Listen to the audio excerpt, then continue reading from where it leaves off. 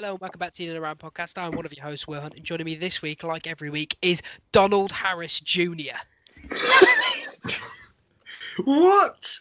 Well, that's really caught me off guard. Usually I have some idea what's going to be, but... Yeah. Well, now I'm insulted, Will, because I know obviously that's in reference to... Yeah, well, it's because the sheer amount of fake news and propaganda you were putting out in the pre-pod preamble. But anyway, let's move on. And joining him to his immediate left on the computer screen, at least, is sports media's #1 Joel Linton correspondent. It's Mr. Mike Breslin. Hello. How are we, chaps? We all right? I'm good, Will. How's things? I'm all right, thank you very much. It was a bit of a weekend on the old football front, wasn't it? We had an exciting game up at Anfield, and then that was followed by Sheffield versus Chelsea, which of course I watched, and we should sort of stopped as soon as it had started. So there you are. I wonder if you were the only viewer of the 8 o'clock kickoff on Sunday evening or whatever it was. Watched it with my dad. My dad tends to not watch Chelsea with me, and he got to witness firsthand the anger that I hold in my heart for Jorginho. There was a particular moment where Jorginho shirked out a tackle, and it was a nice Sunday evening, and I shouted an obscenity at him at the TV, and I just turned and looked at my dad's there like, come on, son. Anyway, let's talk about the other game, which certainly had more about it. I don't think it was a particularly high quality game, but a bit about it. So Man City sort of laid down a marker, being the defending champions Liverpool 4-1 in their own backyard. Quickly, lads, zooming all the way in. Just what was your thought on this one? Just a quick thought. Did you enjoy it? Yeah, I enjoyed it. I thought it was a decent enough game. There was certainly more goals than I expected, so I was happy in that regard. First half was pretty boring. The second half had some goals and a Gundogan. Well, I was pretty fuming at Gundogan missing the penalty, but then he bagged 2 for me on fantasy, so that worked out well. That was my main takeaway. Yeah. Silke, if you will. I don't, but there we are. I tell you what, that was a horrible penalty, wasn't it? Did you bring back a... Oh, God. Yeah. I was sat there thinking, I'm like... Because Gundogan, really good penalty taker. I remember him scoring... Yeah, he's usually really good. I remember him scoring quite a high-pressure one for Dortmund in Champions League final all those years ago. So when he stepped up, I was feeling pretty confident that City had finally found their penalty taker. But City are just woeful from the spot. Absolutely woeful. Of course, we've got Mahrez, who's a wonderful footballer all across the pitch, but not for the penalty spot. And then you've got Aguero, who's a premium misser of penalties, along with Jesus. And if I did find it interesting after the game that Pep was like, I might ask Edison to take him, which on behalf of all football fans, please do. Anyway, let's start with the real big talking point, which is Alisson is probably one of the best keepers in the world. I think we're all agreed on that. Someone try and explain to me what happened, because having seen it multiple times, I'm still not quite sure. I think he just panicked. Like, it's really weird because when he first signed, he had moments like this. Remember a particular failed Cruyff turn that Iheanacho sniffed out for Leicester City, which was quite funny at the time. But he'd been consistently so good on the ball, and then all the confidence that he has just disappeared, and I think he just panicked. I think he felt like maybe they were just so under pressure that he didn't really think about what he was doing, and he tried to clear it and just didn't even manage that. It was just really strange. I don't know what he was doing. It was like out of desperation and panic both times, I felt. There's a couple of things I'd put it down to. One is that his back pass was shocking, actually, for one. Yeah, so a bad back pass definitely doesn't help. That wasn't one of my things. So to begin with, he's got Fabinho and Henderson sat in front of him, which already is probably making him nervous. rather than having Van Dijk and Gomez there. You got Trent on the right too. I'd be fucking petrified. Yeah, anyone's getting in down the right. So you've only got one competent defender there. That's not a good start for a keeper. We say how a dodgy keeper affects the defenders. I think it's the other way around as well. Alisson will be worrying about what's happening in front of him often. Mm-hmm. Obviously, City's high press means options out the back are limited. But this just will happen when you try and play out from the back. And keepers, yes, are now could probably play in midfield. The two on this pitch probably could play in the centre of the midfield for some Prem teams. They're that good on the ball. Certainly West Brom. Certainly, they'd walk into West Brom. But I think Ederson went for a phase at early doors when he came in. These sort of things do happen when you try and play out from the back. It's a shame that he had two in one game in the biggest game of their season, pretty much. The second one looked to me that he just couldn't get his mind right, which I think we've all been there in our varied professions around the world. And obviously, we're not at the high doing our jobs at the high level these guys are doing, but I think you've always had that thing where you've done something wrong and it shakes you for a bit, and you just sort of have to like get your mind right in a way. And I just think he didn't have his chance to get his mind right. I do want to ask you because I'm perpetually nervous at the moment whenever I see the ball go from Mendy's feet in the Chelsea goal, and I was incredibly nervous whenever Kepa had the ball at his feet, and I was a ball of nerves whenever Courtois had the ball at his feet. But it is the way it's played now in the modern game. Is this just... Do you like it? Do you like goalkeepers playing out of the back? Do you like goalkeepers having this onus being put on them to be almost an extra player? I like it if they're in a decent enough team. However, when the Blues keeper tries it, I'm screaming. Yeah. If it's a possession team that managed to actually have a lot of the ball, then it makes total sense. But for example, teams like West Brom and Fulham probably shouldn't be doing it. They already have enough pressure. Don't invite more onto you, especially when they're more likely to make a mistake than these top players. But certainly for Alisson and Ederson, I expect it. Their teams usually have a lot of the ball, and it's essential for them to be a good passing option as much as it is a shot stopper, really. But do you like it? I know I can understand the obvious tactical benefit, but is it something that you like?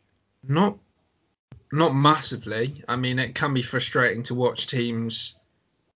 Yeah, because now the keeper's almost like a safety net pass. I mean, clearly it wasn't a couple of times yesterday. But usually on the like in the grand scheme, it's like a safety pass where if they don't fancy what's in front of them, they can just turn back to the keeper. And I think we've all seen games where sometimes a team will basically not be able to get out of their own half for 5 minutes, and the keeper will have probably more touches than anyone else on that team. So in that regard, it definitely can be frustrating. I like it for what it's worth. Why? I just think, it's better than punting the ball away. At least you're keeping hold of possession. I suppose, yeah. Does not make you nervous? Yeah, that's the big thing. Like what I say is things like this are going to happen, but you're going to concede more goals when you don't have the ball than when you've got it. So, yes, Alisson gave it away twice in the same game. There's a Michael Owen quote for you. Not if you're Thomas Tuchel's Chelsea, Christ. Well, that's true. Rudiger will slip it past your keeper. Yeah. Well, that is another prime example of miscommunication, though, and players perhaps forgetting the primary focus of a defender is sometimes to get rid of the ball and just so focus on keeping possession. Anyway, I digress. Let's go back to talking about this. I think the reason I was disappointed by this is because as we sort of get used to pandemic ball and players being tired because of the schedule, you've sort of got to readjust in your head what you're expecting from a game. Now, when I think of Klopp's Liverpool versus Pep City, I'm thinking of like that 4-3 game at Anfield, or the 2-1 from a few years ago that City won that was just absolute high quality passing and pressing and everything. And I thought City, particularly in the first half, looked laboured, and then I thought Liverpool tired really quickly.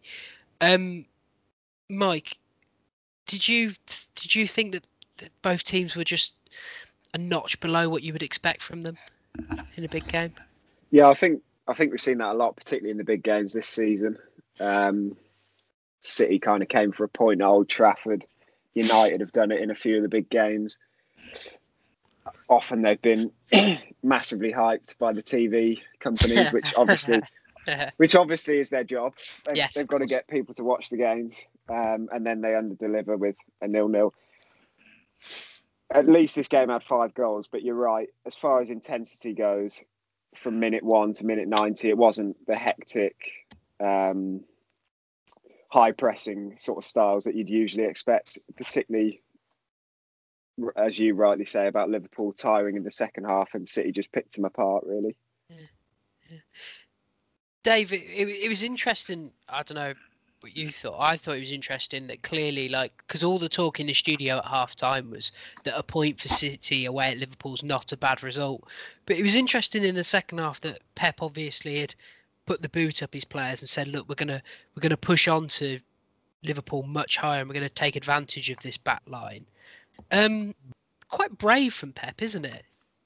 Yeah, I sort of echo what Mike's saying in regards to these games usually not being what we expect, and it does very much feel like with most of these big games this season, it's more that aim is not to lose rather than to win. Like they'd rather just take the point than risk pushing for a win, and it backfires. I mean, yeah, I definitely thought it was brave from Pep, but then at the same time, I guess Liverpool are off form, and with missing players, he probably sniffs blood. Really, he's like, this is maybe the easiest chance we'll have to come to Anfield for a while, and really take advantage of them, and that's exactly what they did. It is worth mentioning that if there's a bogey ground for City, it is Anfield. They've really struggled there in recent years. So, hell of a statement win. I think let's start with perhaps the wider connotations for City beyond this game. 4-1 away at the defending champions, the team that, although they've had a lot of problems with injury, you would probably say is still the second best team in the division. I know the table doesn't agree with me. Mike, statement victory. Can you look past City now? Nah, City are the title winners elect, as it were, already. I think they were before this, and now you beat Liverpool. That's essentially a 6-point swing, which is huge. I've obviously said previously that United are not going to catch them. I don't think Leicester will stay the course, and they're probably the other one that I'd suggest would be in and around the great podcast, the title challenge. But I think City are too good. Their squad is ridiculous. I mean, let's not forget they're playing without Aguero, and they didn't even start Jesus. They're playing without a recognised striker in this game. No De Bruyne. No De Bruyne, and he's going to be out for another couple of weeks. Laporte can't even get back into this team. Yeah. No.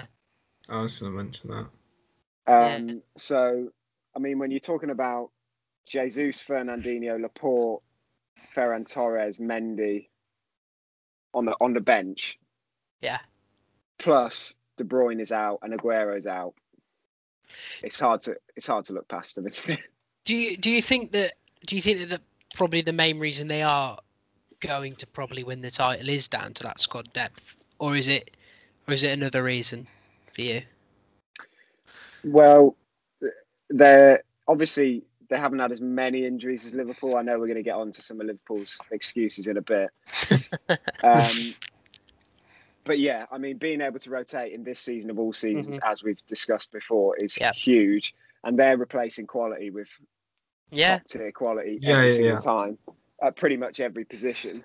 And it's just huge. Obviously, I think they're also one of the best, if not the best, coach team in the league. They've all been there a little while, bar Diaz and Ferran Torres. They all know their roles. They're just in the best position to and they are the best team at the moment. Dave, you think about this season, it was quite weird. We had Henry on the podcast, obviously a City fan, quite a while back now. We had him on this podcast, not the Friday podcast where he convinces you to lose all your money. But we had them we had him on and we were talking about. I think it was in the aftermath of the derby. We were talking about City being particularly blunt, and we pointed out the need for a striker there, and we pointed out how they didn't seem to have the same cutting edge.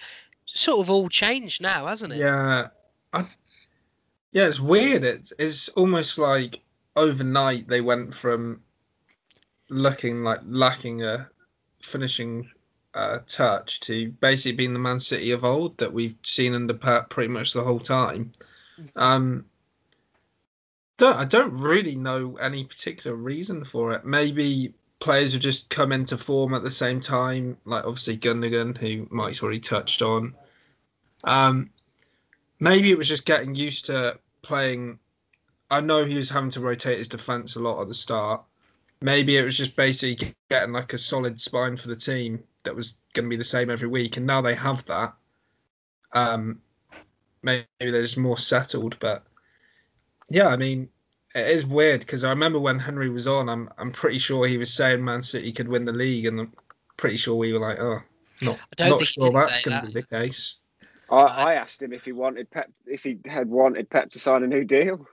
Yeah, and now here we are, and they're by far the best team in the league. I think what we can guarantee is that if he predicted City would win the league, they won't win the league. I do just want to, talking about a coaching job for Pep, I think if you were to go back and listen to the old versions of this podcast, this particular one in particular I'm thinking about, where a lot of our discussion was raised around the idea that with the injury to Laporte last year and Fernandinho dropping back into centre half and losing that screen, that Pep's team were just too vulnerable.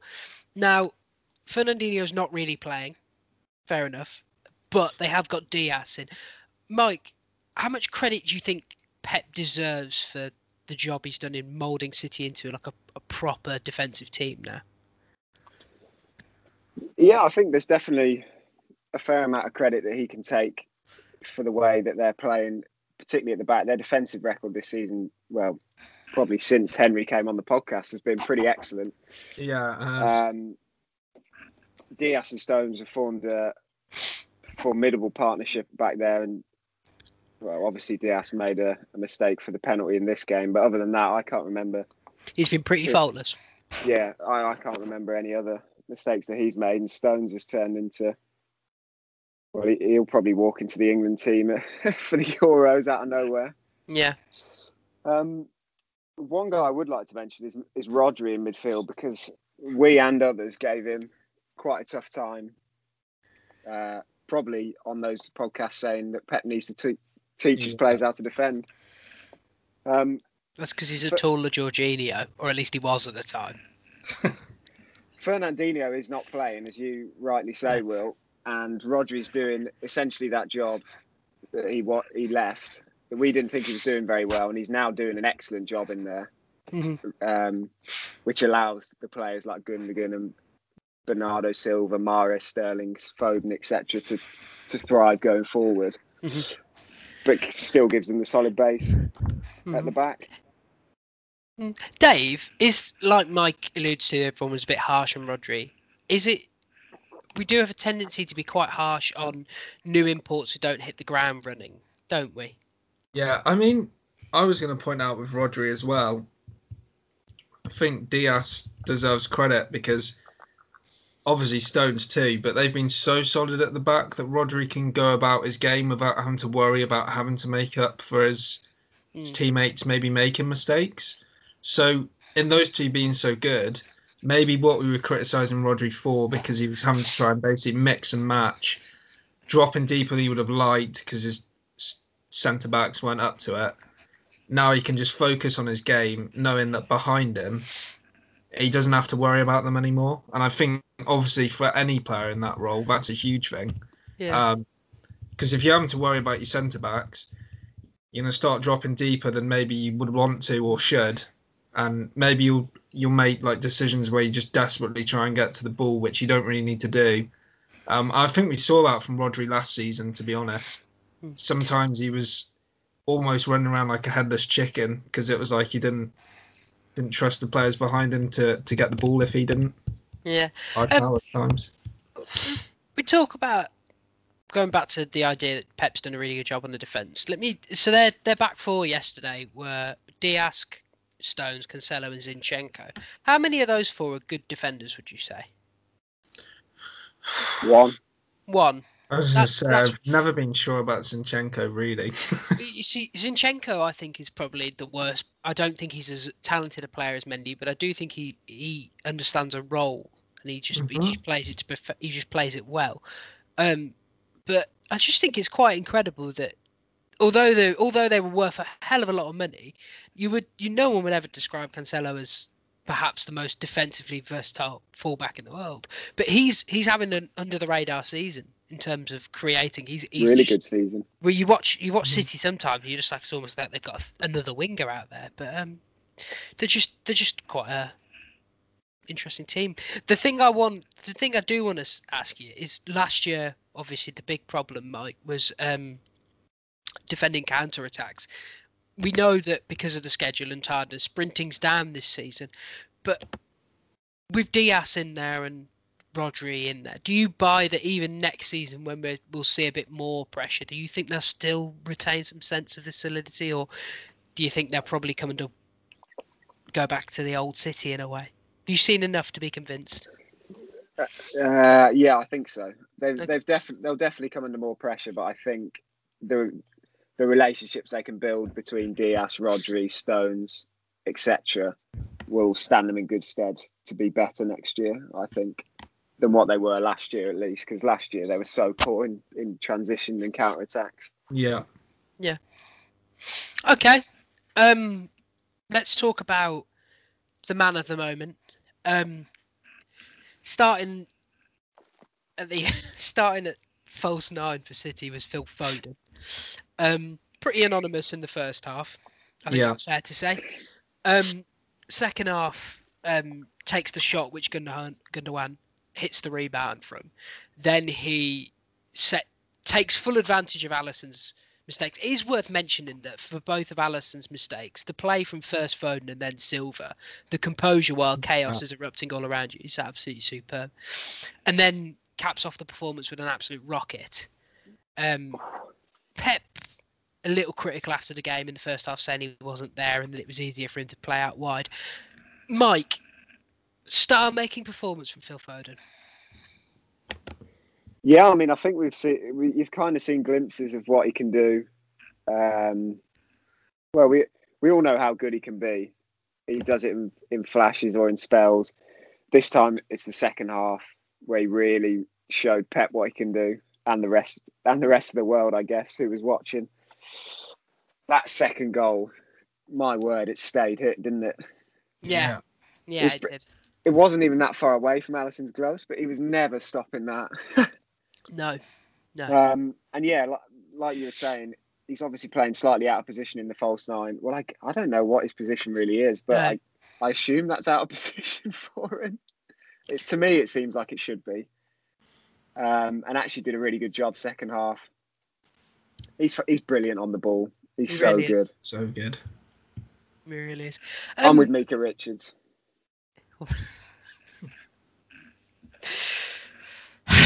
It's coming home. We got Phil Foden. Okay, let's not get carried away.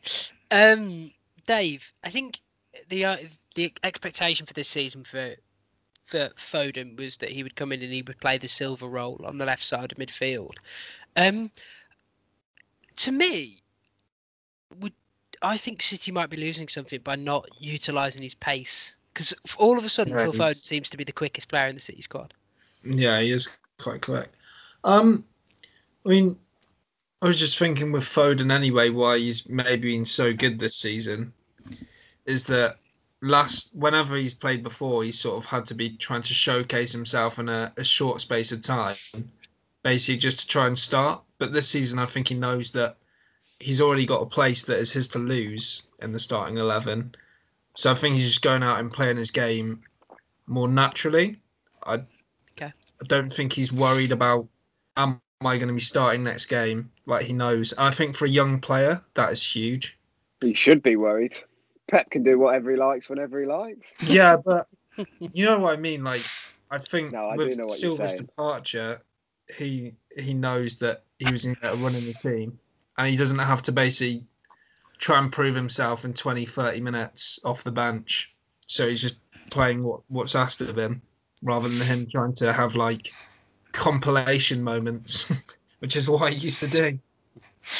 I guess Foden's performance almost raises an interesting point about development of youngsters, Mike. Because how many times have we sat around in the pub and argued that Phil Foden should be out on loan? Because it's a topic of conversation we've had before. But 100%. So you've got the one side that City have kept him around, and they're letting him like learn from Pep, learn from all these players, play around good quality players, and then you've obviously got many other clubs will send people out on loan, which can work. We've seen it with Chelsea with Thibaut Courtois, for example, go out on loan, come back, play for the club. With Pep being such a perfectionist and things have to go his way, have we perhaps been a bit harsh and should have understood that the best place for Phil Foden was to sit at City with Pep? Yeah, I think, I guess our opinions and that of other people might have been swayed by, seeing Sancho leave and go abroad and do so well in Germany, for example. Yeah. And you think that that's the route that everyone should take. But when you think about Pep is the Man City manager, and at the time, Foden, a couple of years ago, Pep was considered the best in the world, may still be the best manager in the world, coach, whatever you want to call him. It's Neil Warnock, by the way. It seems like a pretty good place for him to be, particularly surrounded by De Bruyne, David Silva, except we know all the names. And if you're training with them day in, day out, you're bound to get better by doing that, even if you're not getting as many first team minutes. For some players, it's going to be much better to go out and play in League 2 or League 1, but you'd imagine Foden was too good for that, and he would just get snapped if he went down. Yeah, that's what I thought of Foden. Dave, do you think? I mean, obviously, there's benefit to players playing senior football, but do you think that, in a way, for too long, the idea for development has just been, let's send them on loan to the Championship? When it clearly, do you think the Championship's a league that doesn't suit everyone, and that some players are never going to do well? I mean, one thing I'd like to add about player development: if you're going to loan a player to the Championship, League 1 or League 2, you really are throwing them at the deep end as a young kid. I would think you only want to loan them out there if you feel they need to toughen up. Like, if someone's playing centre half, for example, or even like a big man up top, he's going to need some league experience somewhere just to toughen up. Foden's not really ever been that sort of player. And as Mike says, I think literally if he'd gone out on loan, he would have just been snapped. I'm amazed Harvey Elliott hasn't been snapped, for the record, because I think not saying he's as good as Foden, but it's the same sort of thing. Would you want to risk him getting snapped? I think it really depends on the player and obviously what they're showing in training. I mean, if Foden's come into the first team at this young age and he's training as hard and as good as the other first teamers, and these first teamers are top players in their own rights, I don't get why you would loan him out, because you're already proving that he could be part of your squad. Like, if you're seeing a good response from him, not only in terms of like his technical ability, but him understanding roles and the tactics, he's already moulding into what you want him to be. Yeah. Don't loan him out to the Championship where he's going to get stuck in a 4-4-2 hoofball, because when he comes back, Is he playing for Warnock? Yeah, but he would need refreshing on his tactics. If you think he's that special, just let him basically learn your tactics and just seamlessly come into the team. Don't let it get disrupted. And I think that's a part of development too. But that development is only afforded to top young players. Mike? It's worth mentioning that obviously lower league loans do work for a lot of people, including like Harry Kane, Dele Alli, etc. And teams like Man City are getting a lot smarter about where they're going to send their loan players. Yeah. So if they were going to send Foden out, they're not going to send him to Neil Warnock. In fairness, no, I know that's not the point you're making. I just want to make it clear that some teams are getting smart. Other teams like Arsenal loan Ainsley Maitland-Niles to West Brom, which makes no sense. He's got to No, be playing so- top level football, mate. That's why. It's ridiculous. Like, let's go and loan him out to play a style of football we're never going to play. But yeah, for someone like Foden, I think leave him under Pep, get him training with these guys, and you can see the results. It's worked beautifully. 100% right. Would you look at that? Pep's right, we're wrong. Shock. Happened many a time. Still, Pep, come on. Coach your players. Play better in the Champions League, will you? That's a good point. Yeah.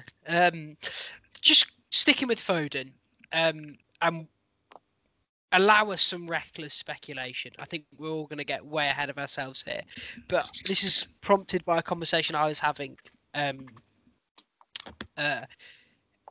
about Grealish and the need to fit a lot of talented players into one England 11.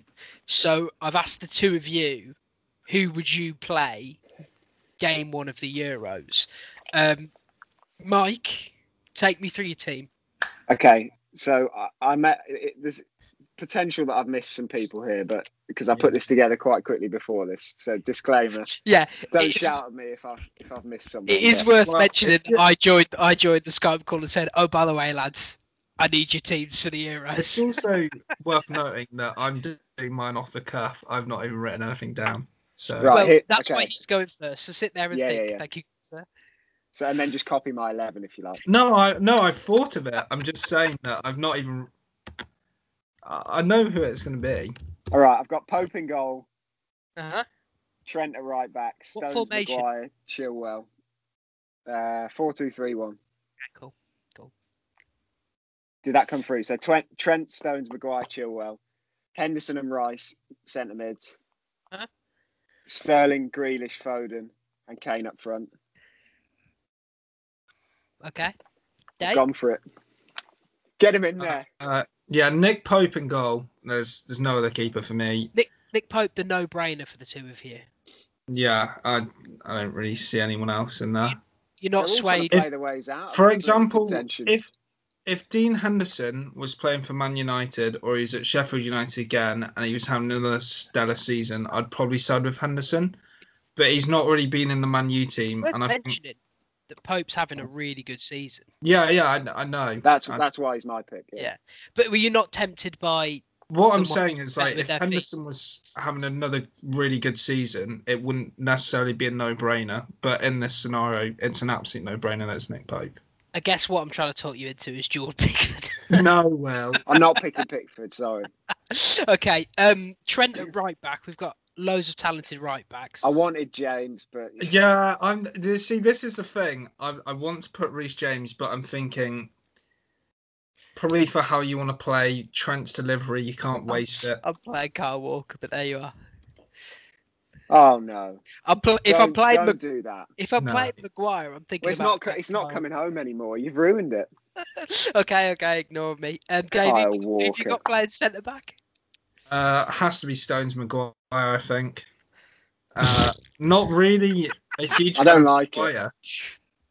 I'm not a huge fan of Maguire, but he's been like captain, so I don't know. Don't know who else you'd throw in instead of him, really. As much as I'd like to not put Maguire in the team, don't see anyone else. Stones, obviously, how he's played this season, absolutely deserves to be in there. And I think, to be fair to Maguire, most of the time he plays for England, he's not. I don't think he's all that bad. Apart from when he gets arrested on holiday. Ben Chilwell has to be left back. I think Ben Chilwell's fallen off form-wise, but I think if you're looking at it, as opposed to the right side where we've got absolutely tons of quality right backs, there is no one on the left side. And as good a player he is, I'm not playing Saka at left back. Yeah, I was going to say I can't waste Saka at left back, and as much as James Justin seems good on the left, there's no way he's shaking Chilwell from my left back slot. No, Dave. Your midfield? Are you playing like Mike 2 and a number 10, or are you playing 3 centre mids? I was also thinking 2 and a pivot. Declan Rice, obviously, I think he's really good. This is the thing. It's Henderson, but Mike saying I don't want you to have the same team is trying to make you think for alternatives. To be honest, It's the same first seven, isn't it? Possibly. Pickford looking nicer now, Dave. But it's gonna be different because I think that's you're gonna have Kane. If you're gonna have Kane, Kane's absolutely up top. I think you have Grealish in behind. That's what I had too. Sterling on the right, Sancho on the left. As much as Phil Foden's great, I don't think you can fit Foden and Grealish in the same team. And I think Grealish. Watch me. I think Grealish. He just has to start in this England team. He's even played well for England when he's played. Like, he definitely deserves to start.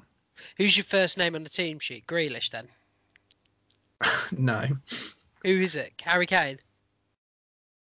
Yeah, I'd go with Kane.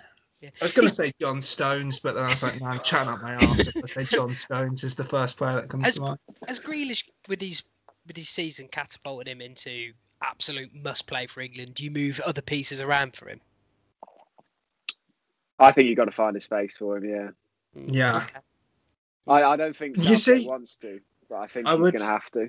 I would suggest Grealish on the left and Foden in the middle, but I just have always felt Grealish maybe isn't quite quick enough to go on the wing. I thought that before last season, but before this season. He actually seemed rapid this season. I don't know if everyone else is tired all the time, but Grealish seems quick this year. I've felt it is interesting that you are going to need a lot of pace around Harry Kane in particular. Yeah. But two very interesting teams. It'll be interesting to see what Southgate does go for. If you want to let us know your England team, please do by contacting us on all the socials at In and Around Pod. Wow. Just emailing us inaroundpod@gmail.com. I'm sure Southgate himself will reply with Pickford 1 and then 10 empty spaces. And I will reply back with a link to the Blue Harbour M&S collection.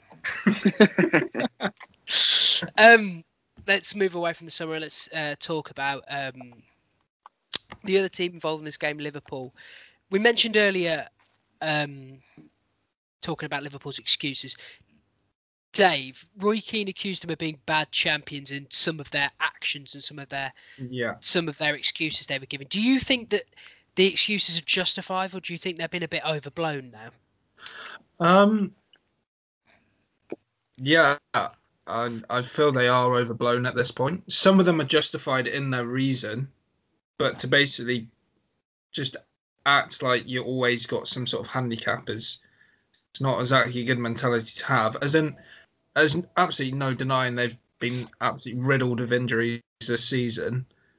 But if they're thinking, if we don't play that well, we've got loads of injuries as a backup, as an excuse, what's the point? I mean, some of the stuff he comes out with about wind and cold feet, I feel like Klopp's as much as a stand-up comedian as a manager at this point. There's no way he believes this stuff. There's just no way. I mean, more touching on Keane's comments, I really agree with him that they're bad champions, because whenever Liverpool have won anything, it's felt like, look at what we've done, not look what we're going to do. It's like we won the league, but never seemed any emphasis on being champions again. I've felt. No, you're right. I think that's fair. Brez, in terms of, for you, the excuse has been justified or overblown. It is a hell of an injury crisis to lose your two starting centre-backs and then to lose a third one. The injuries one I'm fine with, by the way. I think that's fair enough. They've really lost some big pieces that you do. Well, in this climate, they just haven't been able to replace. I mean, they're bringing in Preston defenders, for God's sake. That's where they are right now. As far as City had a break because of COVID, and so they're fresher.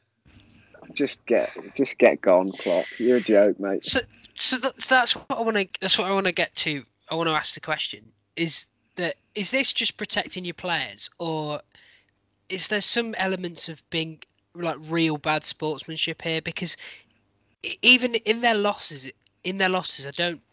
To me, Klopp has felt petulant at times, and I understand the pressure they're under. But comments like the 2-week COVID break is unnecessary, and I think it's belittling the serious nature of the matter. But I wanted your take. Do you think this is just, is it bad sportsmanship? Is in essence?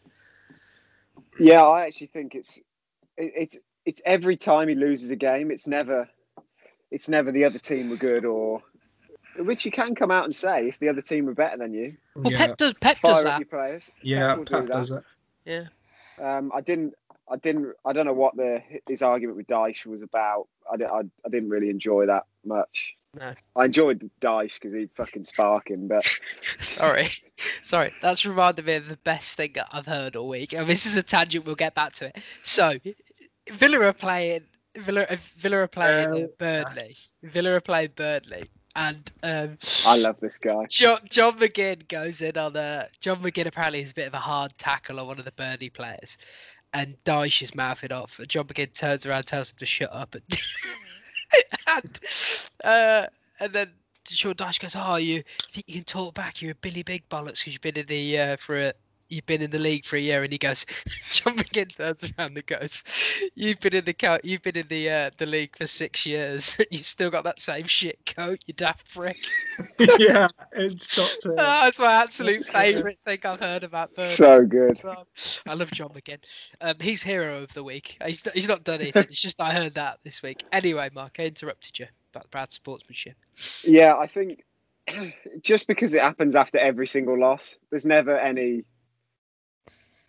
I've forgotten the word, but I guess it is kind of sportsmanship and like just realising that sometimes you get beaten by the better team or your team didn't turn up on the day. I'm all for backing your players and shielding them. And Fergie used to come up with all sorts of rubbish to do that. Mourinho the same. But they're starting to get. Yeah, I didn't have a problem with the cold feet one because I'm like, look, we all know Alisson had a shocker, and it doesn't help you if your manager comes on and piles on in the post match conference. So you just come up with some waffle. It's just the thing that always gets me is I'm like, Premier League footballers, you get 11 fantastic footballers who are well coached every week, unless you're playing West Brom, and so sometimes you just got to come out and be like, they're better. They just were better than us today because they just are better than us. And I just think with Liverpool, this carnation of City is better than this current Liverpool team. Yeah. That's just the truth. So you lose 4-1, but he just never will. He will never do it. He won't. It's not in his DNA, is it? No. I also don't like with Klopp that he's at this point just hostile towards journalists. I don't get what he's gaining out of, frankly, being a massive bellend to people that are trying to do their job. He corrected a journalist about 13 points, being 13 points behind. And it was actually, and the journalist was like, the journalist 10, was right. And it was actually 10. And you're like, come on. Because Klopp's basically saying Man City are going to win their game in hand, so it's 13 points. And the journalist was like, no, it's 10 because they still haven't got the points from that game in hand. And he's like, oh, you had 2 questions and you wasted one like this, like trying to mug him off. I'm like, pack it in, Jurgen. Now, Klopp would be Wazzock of the week. And in fact, we'll give him joint Wazzock of the week, along with Jose Mourinho, who, when asked by a journalist midweek about why he didn't play Bale, he said to her, that's a good question, but I'm not going to answer it. Yeah. It's like, what a bellend. Anyway, moving on.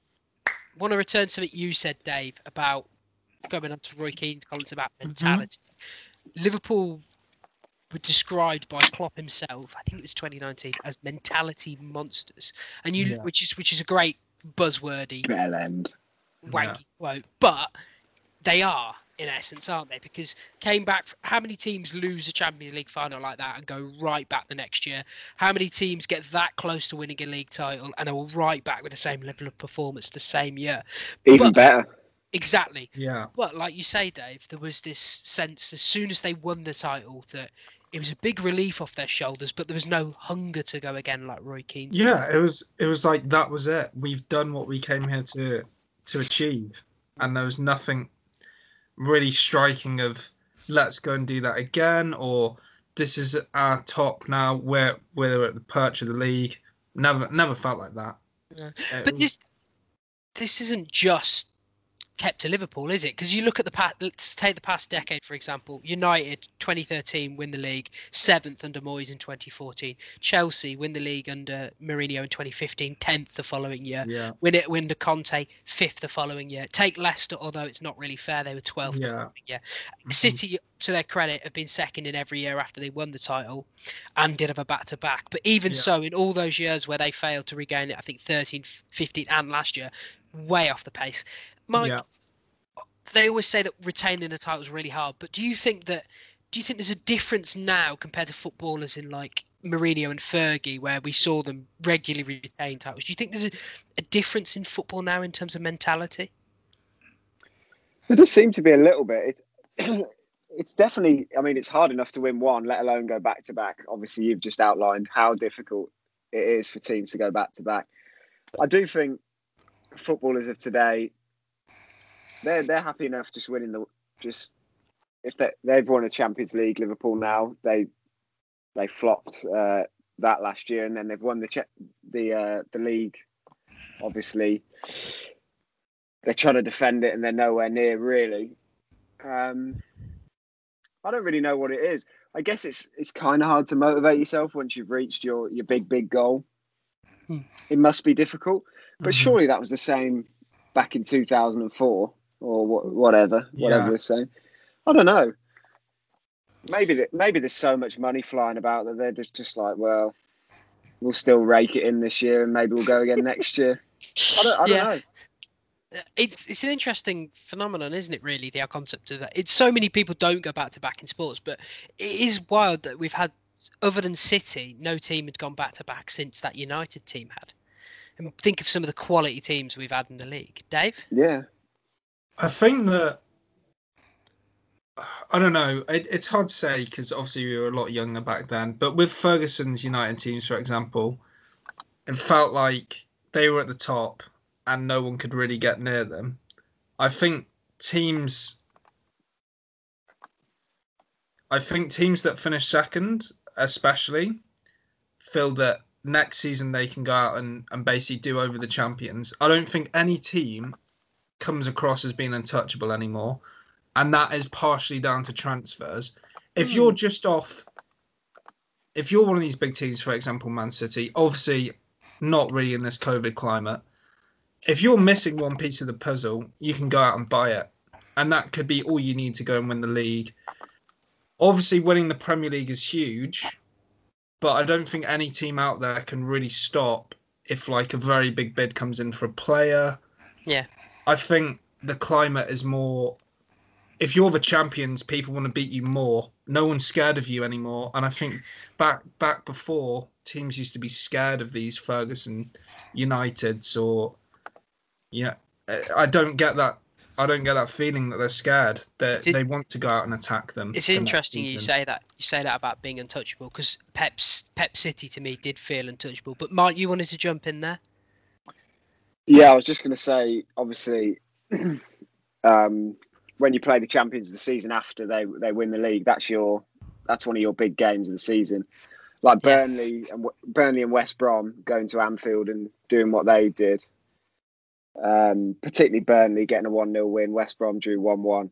They're fighting for their lives to get something out of the game against the champions. Fighting for this title.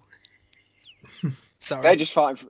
In West Brom's case, they're just fighting for a point, but it is like, worst team in the league. It is a cliche, and Dave kind of said it as well. But when you come up against the top team from last year, you want to go and send a message to everyone else that you can get something out of that game. Yeah. I guess you raise your level a little, so it is hard to go back to back. It is really hard. Yeah. So we talking about Liverpool's success. So we talk about teams, and Ferguson used to say it, Mourinho used to say it, and Pep said it. Talk about teams in 3-year cycles. Mm-hmm. So, and they come to an end of a cycle, and then you need to invest. You need to get new players, so you stop it from being the same old, and you keep it fresh and interesting on a mental level for the players. I guess the question I want to ask is, so I looked up earlier, and it's a £7 million net spend for Liverpool since they won the Champions League. They say you have to invest while you're on top. Do you think that Klopp, in essence, has been let down a bit by the investment from the board at Liverpool? Yes. Okay. Is my short answer. I think so. However, obviously, it's hard to discuss in this climate, isn't it? Like, you can't say he's been let down when most clubs are in the same situation, and football as a whole is in the situation that there's not really that much money to throw around compared to what we've seen in the last, say, 10 years. True, but let's talk pre-pandemic for a second. Let's think about that season after they've won the Champions League. Okay. My thing with Liverpool is it's always felt like their owners wanted to build like a great starting 11, but never a great squad. And it's really come back to haunt them. Whereas, for example, Man City have bought God knows how many players. Players like Mendy, for example, who's pretty much a bench player these days in rotation. He cost a lot of money. Liverpool's owners were happy to put out big money for, like your Mane, and Salah. I had them both on my mind. Like Mane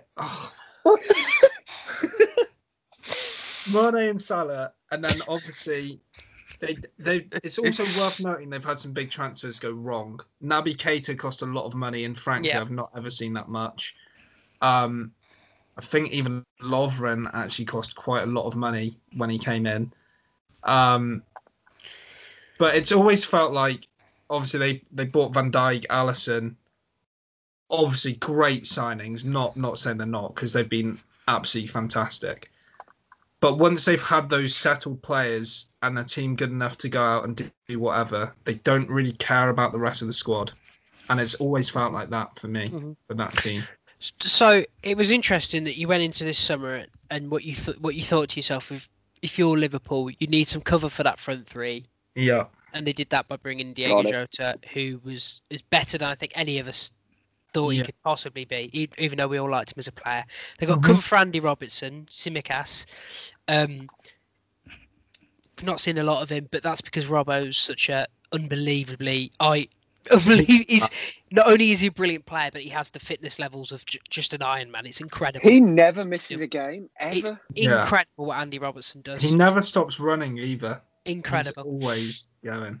And then the other one is Thiago, who, although he's a wonderfully talented player, he was 30 million. He's 29. It just doesn't fit the profile of a Liverpool signing in the last couple of years. Because you think about Liverpool signings, like you look at what they did in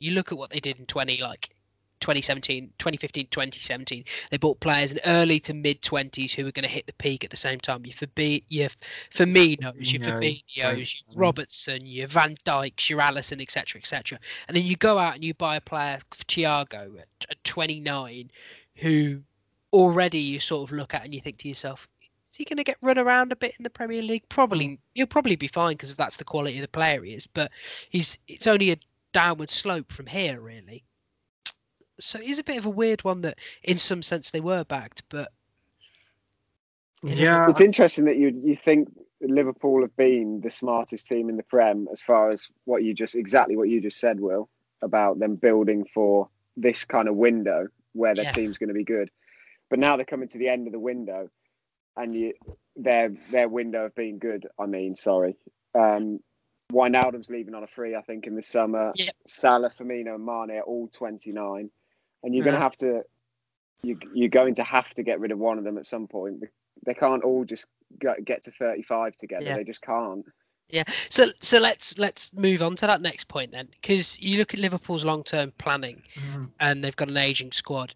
I looked earlier, and I was like, well, Diego Jota, 24, is going to be involved in whatever the next incarnation of Liverpool is, and you would assume the same for Gomez and Trent are going to be pillars, and then you've got Curtis Jones in midfield is probably going to be a pillar, but the rest of them are looking like Alisson's 28, so I'd say Alisson. Alisson, goalkeepers he's going to be around for a long time. Yeah. So, but you are looking at a major squad rebuild. So, and as you've already alluded to, Dave, fees are going to be severely compressed because of COVID. Yeah. What do you see Liverpool doing this summer? I think, if I'm honest, it totally comes down to if someone makes a huge bid for one of their. I say one of their front three. It's not going to be Firmino. If someone makes a big bid for Salah or Mane, because I think the fact that Liverpool won the Champions League in normal times and they didn't go out and spend a lot of money says a lot about the owner's sort of model for them anyway. Obviously, they've been constricted by COVID, having won the league. Even though you'd think, like, yeah, they've got loads of prize money, etc., etc., didn't really go out and spend either. They only spent what they received. I can't see them throwing the kitchen sink at it. No. They may offer some money, but not a lot of money for this climate. And I think it really will come down to if a huge bid comes in for Salah or Mane. I don't think they have the money to be having this huge overhaul. Not of quality players, anyway. Mm-hmm. Mike, when Dave said big money bid for Salah or Mane, you were shaking your head. Why were you shaking your head? Well, the problem is, so Salah's been linked with Madrid for a while. Mm-hmm. I'm not saying I think it comes in, but no, yeah. But I think that's part of the problem is that thanks to COVID, the two big Spanish clubs, Barca and Madrid, have no money to spend. Yeah. Thanks to COVID. Not in Barcelona's case. Yeah, not in Barcelona's case. Spending $500,000 on Leo Messi's contract is the reason you've got no money, you crazy fuckers. They've got no money. Oh if Messi goes to PSG aren't going to be spending big on Salah or Mane or whoever. And then you're left with Juventus, who've got Ronaldo, so they're not going to be either. Realistically, from my personal point of view, you the only transfer that makes sense, and even then I'm not convinced, is Salah to Madrid, both for a marketing reason, but also for a fit reason. And you've got two players who would, I can see a nice fit between Hazard, Benzema, and Salah.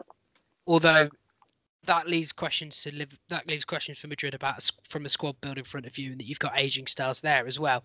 Mm-hmm. But I can't see. That's the other. Even if Madrid had the money, I don't think this is the signing they're making right now. Though they're going towards younger players as well. They don't want to buy a 29, 30-year-old. I mean, even if he sells a few shirts, which he may well do. But Dave, the only thing I can think of Real Madrid is it looks like they're going to be way off the pace of Atletico this season. Yeah, they still have young players like Vinicius who could be very, very good. Even Rodrigo's not awful, who could be long-term, especially Vinicius, long-term in those positions.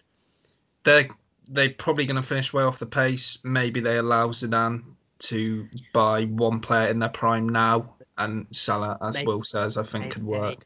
Maybe they sack Zidane. Yeah, maybe they do. Probably what's going to happen, I think. About time. Interestingly enough, I think you hit a good point there, Dave, in that it's not just that they're way off the pace to Atletico Madrid, they're hated rivals. Yeah. Which I think is Barca are big rivals, but you know what I mean. Cross City, hated, which I think is an interesting point. Brez? Yeah, I just wanted to point out, as far as Liverpool go with the 7 million net spend, etc., they are owned by Americans who buy football clubs expecting to make a profit. Yeah. No, I could just see a yellow and green scarf in the background of Mike's room all of a sudden. There is one somewhere. I don't know where it is, but there is one. It's true, though. It is true. You're right. I'd quickly like to point out, I find it weird that people think that anyone is going to buy a business of such value and be happy to lose money from it. I don't get why people think they won't try and manage it like they would a business. But anyway, that's a different point. Well, I mean, I'm not going to get into it again, but with there's always the argument of invest and I can't remember when it was. The Saudis didn't want to buy Newcastle to make a profit. No, the Saudis wanted to buy Newcastle because it's. I'm going to stop there. Yeah. Oh, okay. It's exactly. If you're wondering what I was going to say, it's exactly the same reason that PSG are owned and City are owned for City, and also to a lesser extent the Chelsea. Anyway, so not a quick fix for Liverpool, is it? So I think it was quite interesting that these two teams played each other because you've got Klopp on one side is practically exactly where Pep was last year.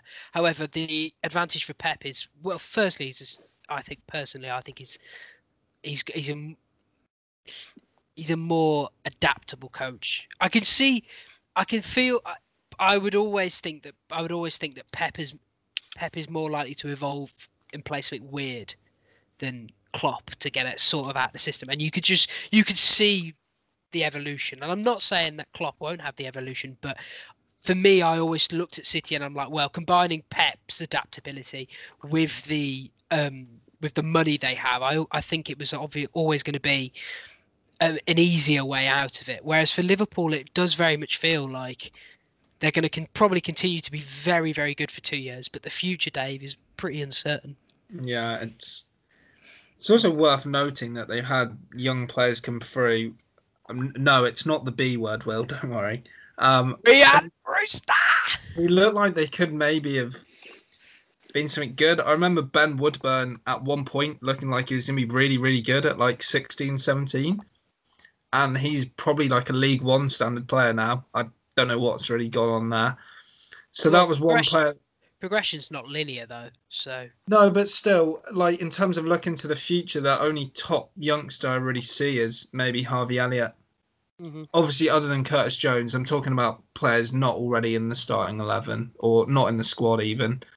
Neco Williams, I thought looked good, but when he's played this season, not so much. Let's be honest. If you're getting two first teamers in, like, let's say Jones and Trent out of your academy's done. Oh, it's good, but I mean, in terms of in general, I don't really see. You know, we named a few players at the start like Trent, Jones, Alisson, Gomez, Jota. There's not really anyone else around other than maybe Harvey Elliott to come back from loan. Like, there's still loads of players short, if that makes sense, for who's going to fill those other positions in your 11. Yeah, well, it's certainly an interesting. It'll be another 30 years before they win the title again. It will do, another 30 years. Dave, have you got a stat of the week for me? Because I've got one. You don't have one. I actually do, but I need Mike's intro because otherwise it doesn't function. It's David's stat of the week. Okay, the start of the week. It's very on brand. It's J5. Jorginho. 9 of his 11 Premier League goals have come from the penalty spot, which is 82% of his goals. It's the highest ratio of any player with 10 plus goals in the history of the Premier League. He is an absolute pen merchant. Opta Joe finished there, specialist. I didn't want to say it, Will, because I knew it would annoy you because he missed a few pens. But yeah, I've got two stats. I've got two stats of the week for you now. The first one is 0%. That's the amount of duels Jorginho's won in his Chelsea career. And the second one, which I was about to say if you didn't have one, is 1, and that's the amount of Premier Leagues that Jordan Henderson has more than Steven Gerrard. You toss that. Oh God! Because you know, we're gonna title this. We're gonna title this with like Liverpool in the title, and you might get a few like random Liverpool fans clicking on it. And all I just want to let you know is Gerrard was shit and he lost you a title. Mike, the Joel Linton report, please. Oh my! Yeah, Joel Linton came off the bench for Newcastle. Pretty much turned the game around. To be honest, they were. Go on. No, but he came on in a 3-2 win over Southampton, which is a huge result for Newcastle. I'm not really sure that Joel Linton actually did much, but won 7 aerial duels apparently, so that's good. Wow, that's quite impressive. Do you want to know his pass success rate for the game? Yeah, I do actually. I'm quite worried how low that could be. Yeah, not good. 43%. Oh. So maybe he needs a new trim. Quite possibly. Just don't post it on Instagram this time. Dave, if the people want to follow you, where can they follow you for more takes about why you're not a fan of Eddie Howe or Graham Potter or any of your other... Are you allowed on Twitter now? I thought you got kicked off after the Capitol riots. No, I'm still on there, Will. A burner account. It's at Donald Trump Jr. Okay, all right, there we are. Yeah. But no, seriously, if you want to follow Dave, just take your headphones and plug them into them. Mike, if the people want to follow you for more Joel Linton updates, where can they do so? Mikey Breslin on Twitter. And you can follow me at WillHunt17 for all your Jorginho slander. But please instead follow us at In and Around Pod on all the socials, including Vimeo. Mike, it's time for that update. How are you and Henry Hodgson getting on the Becking podcast? Yeah, not our fight this week, to be fair. But been any good weeks? Yeah, that's not kind, Will. Last week was good. 6 from 8. This week, 2 from 8 between us. One out of 4 for each of us. So not great. Well, at least Hodgson's not had a donut again. So. It wasn't a donut for either of us, so that's good. No, that's. Ladies and We gentlemen, were flawless in League 2, so that's nice. Oh, great. Ladies and gentlemen, if you want to listen to the betting podcast, it's on this feed every Friday. But you can listen to it on Friday because it's a nice preview of the weekend in some cases. But or you can do what I do, which is leave it till Monday and then listen to how much the pain in your head you can think Henry Hodgson's in for when he's lost all his money. That's what I do. If you want to read this week's things we noticed from the football leagues, there you are. It's a bit different this week. You can do so at inandaroundmedia.com. That'll be up by the time this podcast is up. Or just after. Well, just after probably in the evening. Whenever it's done. Tomorrow evening. Tomorrow evening. Dave's at the wheel, so it might be next week. Whoa. Tomorrow evening. Okay. But that will do it for this week. Thanks for joining us. And until next time, goodbye. Cheers. Cheers.